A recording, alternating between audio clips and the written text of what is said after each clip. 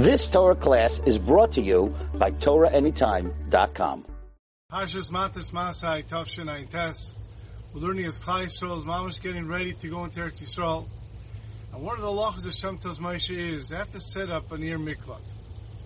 The pasuk tells us by Shishi, Perek Lamed Hey, pasuk Tes, V'daber Shalom Moshe Lemar, Daber B'nei Yisrael, speak to B'nei Yisrael, V'amar Telem and tell them, Ki atem over Yardin Artza Canaan, when you cross over the land, the Yarden, you go into Canaan, you should make yourself cities of refuge.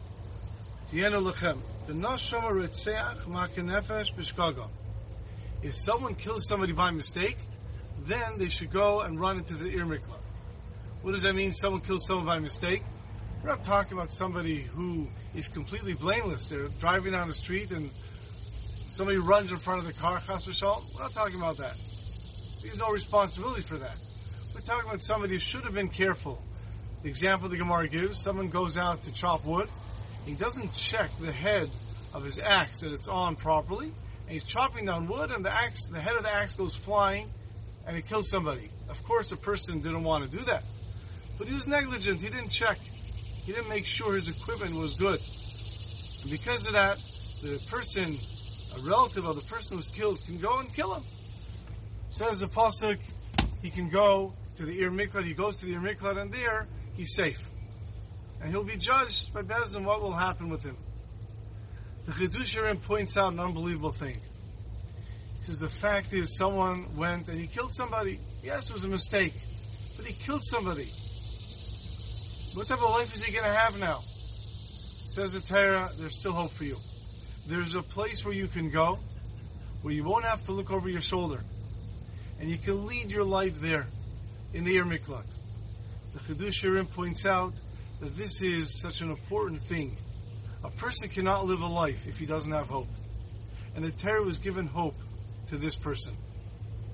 Because without hope, you cannot accomplish and you won't live a successful life.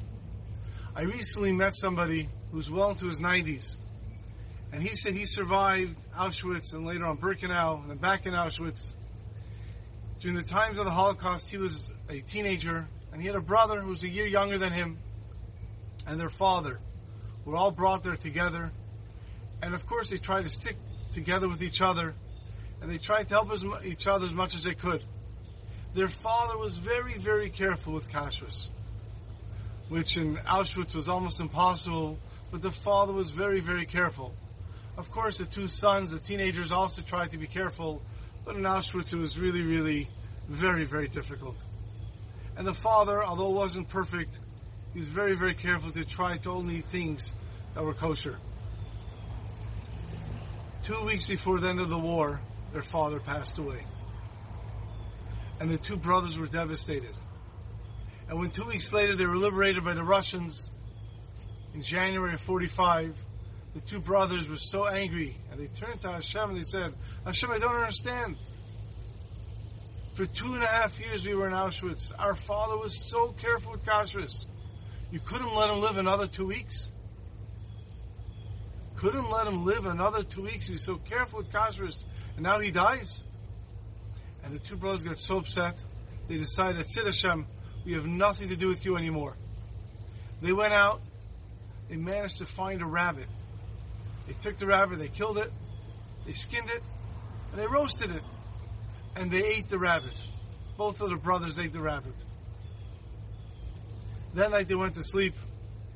And the older brother said that his father came to him in a dream that night. His father looked at him and he points his finger at him and says, are you crazy? This is what I gave up everything for? I was so careful with kashrus. For what? So my children should go and eat treif? Are you crazy? Don't you dare do that. The morning when the brother woke up, he turns to his brother and says, I had this crazy dream last night. And his brother says, you had a crazy dream? I had a crazy dream. My father came to me in my dream. He says, what? Tati came to you in the dream? He came to me too. They both had the exact same dream. And the fellow said that after the war, when many, many people had many questions and didn't have such good answers and they went off, These two brothers says, we went off. We were not from, but only for a day. That next morning, we were right back. Because a person needs to have a goal in life. A person needs to live a life with hope. And what a message that is for us as we're beginning the 9 days. And we're getting closer to Tisha B'Av.